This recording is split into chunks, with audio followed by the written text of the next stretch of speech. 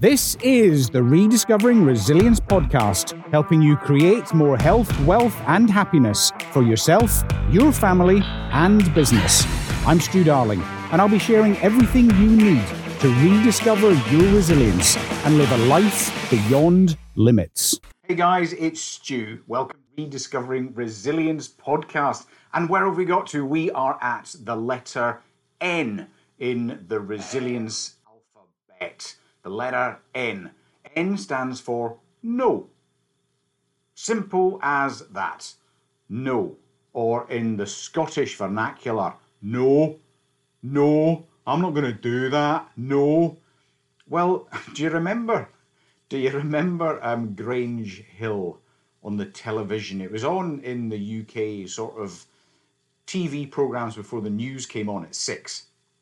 And Grange Hill was all about a comprehensive school in London and the antics of the pupils and the teachers.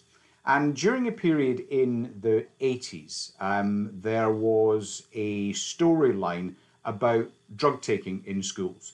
And the character Zamo, one of the kids at school, had got into taking drugs and had a habit.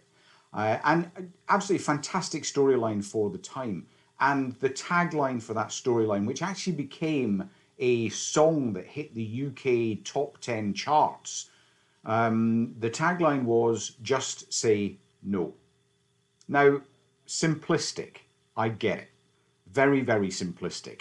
But just say no was the whole idea of when someone comes up and says, do you want to try this stuff? Just say no. What about this? Just say no. Well, what's that got to do with resilience? Well, you know, in this world, we want to please one another. We spend our lives going, I don't want to let them down. I don't want to let them down. Especially mums. I've got to do this for my family. I've got to do that for the kids. I've got to do that. And you get to the end of the day and you haven't done anything for yourself. If you're a business owner, you're doing this for the team, you're doing that for the team, you're doing this for the clients, you're doing this, and you're supporting everyone else, but you're not looking after yourself. We've got to learn to say no. Now, the Lady Elizabeth is just about to go travelling. She is headed back to the United Kingdom for the first time in a long time, and delayed because of the pandemic. But off she goes next Friday. And for the last month, I've been going, what are you going to watch? What are you going to watch on the flight? What are you going to eat on the flight? What are you going to do when you're at the airport? And she's giving it, Stu, just leave it. It's ages away. I'm going, yeah, but you've got to have this planned. Now, it's me to be flying, and I'm not. I'm flying off the States in a few months' time, and I've not started this yet because I only booked the flight yesterday. But do you know what? In the next few days, I will be jumping on to the airline's website to see what's going to be showing in the in-flight movies and what box sets are on, so that when I get onto the flight, I already know. If I have the choice to choose my meals, beef or chicken, I'll choose them. I'll know what I'm going to have. I know what I'm going to watch. And everyone thinks that's a little bit mad. Well, it's not. There's actually a psychological reason for it. And it's exactly the same reason that presidents and prime ministers across the globe have their clothes chosen for them. It's exactly the same reason. It's exactly the same reason that Steve Jobs always wore the same clothes. Mark Zuckerberg's the same. They wear the same stuff. There's a really, really good reason for it. And it's because we don't have to think. Presidents can get up in the morning and know that that's what they're wearing. No thought process. Steve Jobs could get up in the morning, put his black polo neck on. No thinking. I can get on board that flight and know that, right, when I get on, get my earphones in, this is what I'm going to watch. No thinking. So what's the point of this?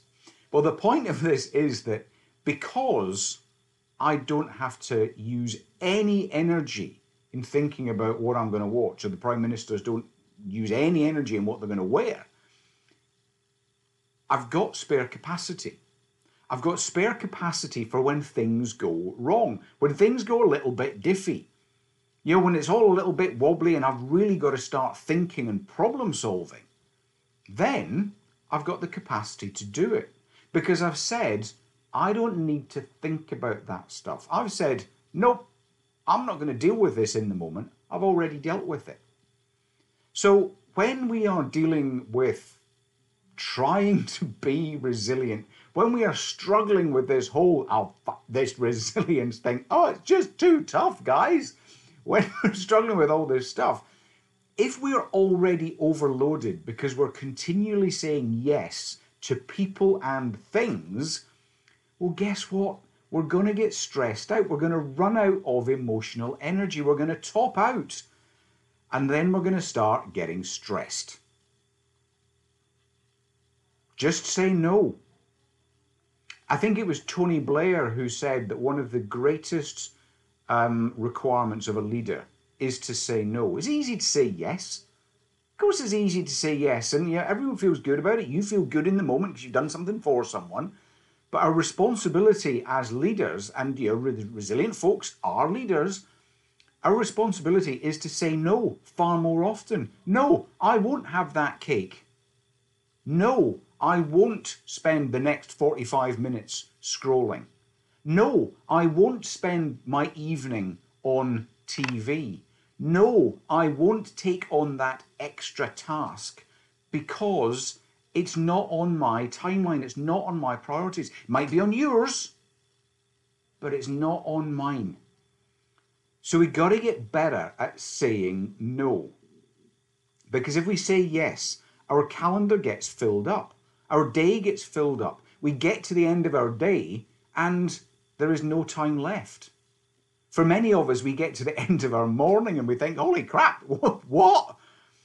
We just got to chill out a little bit and say no.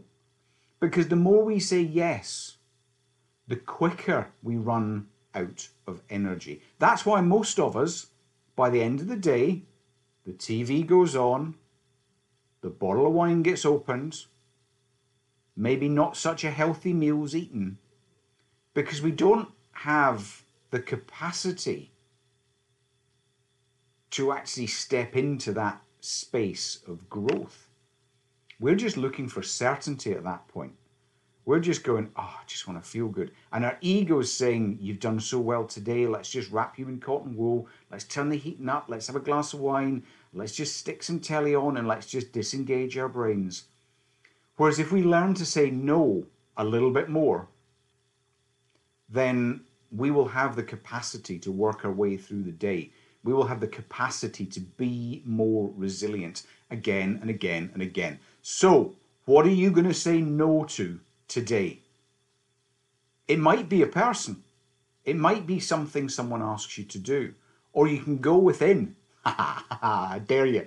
You can go within and say no to something that you know is not good for you. Whether it's scrolling, whether it's that bit of cake, or that second or third or fourth bit of cake, whether it's that second or third glass of wine, whether it's saying no to sitting around and actually getting off your ass and doing some physical exercise, whatever it is time to say no. I'll see you next time. This was the Rediscovering Resilience podcast with Stu Darling. For more content, head to www.studarling.com.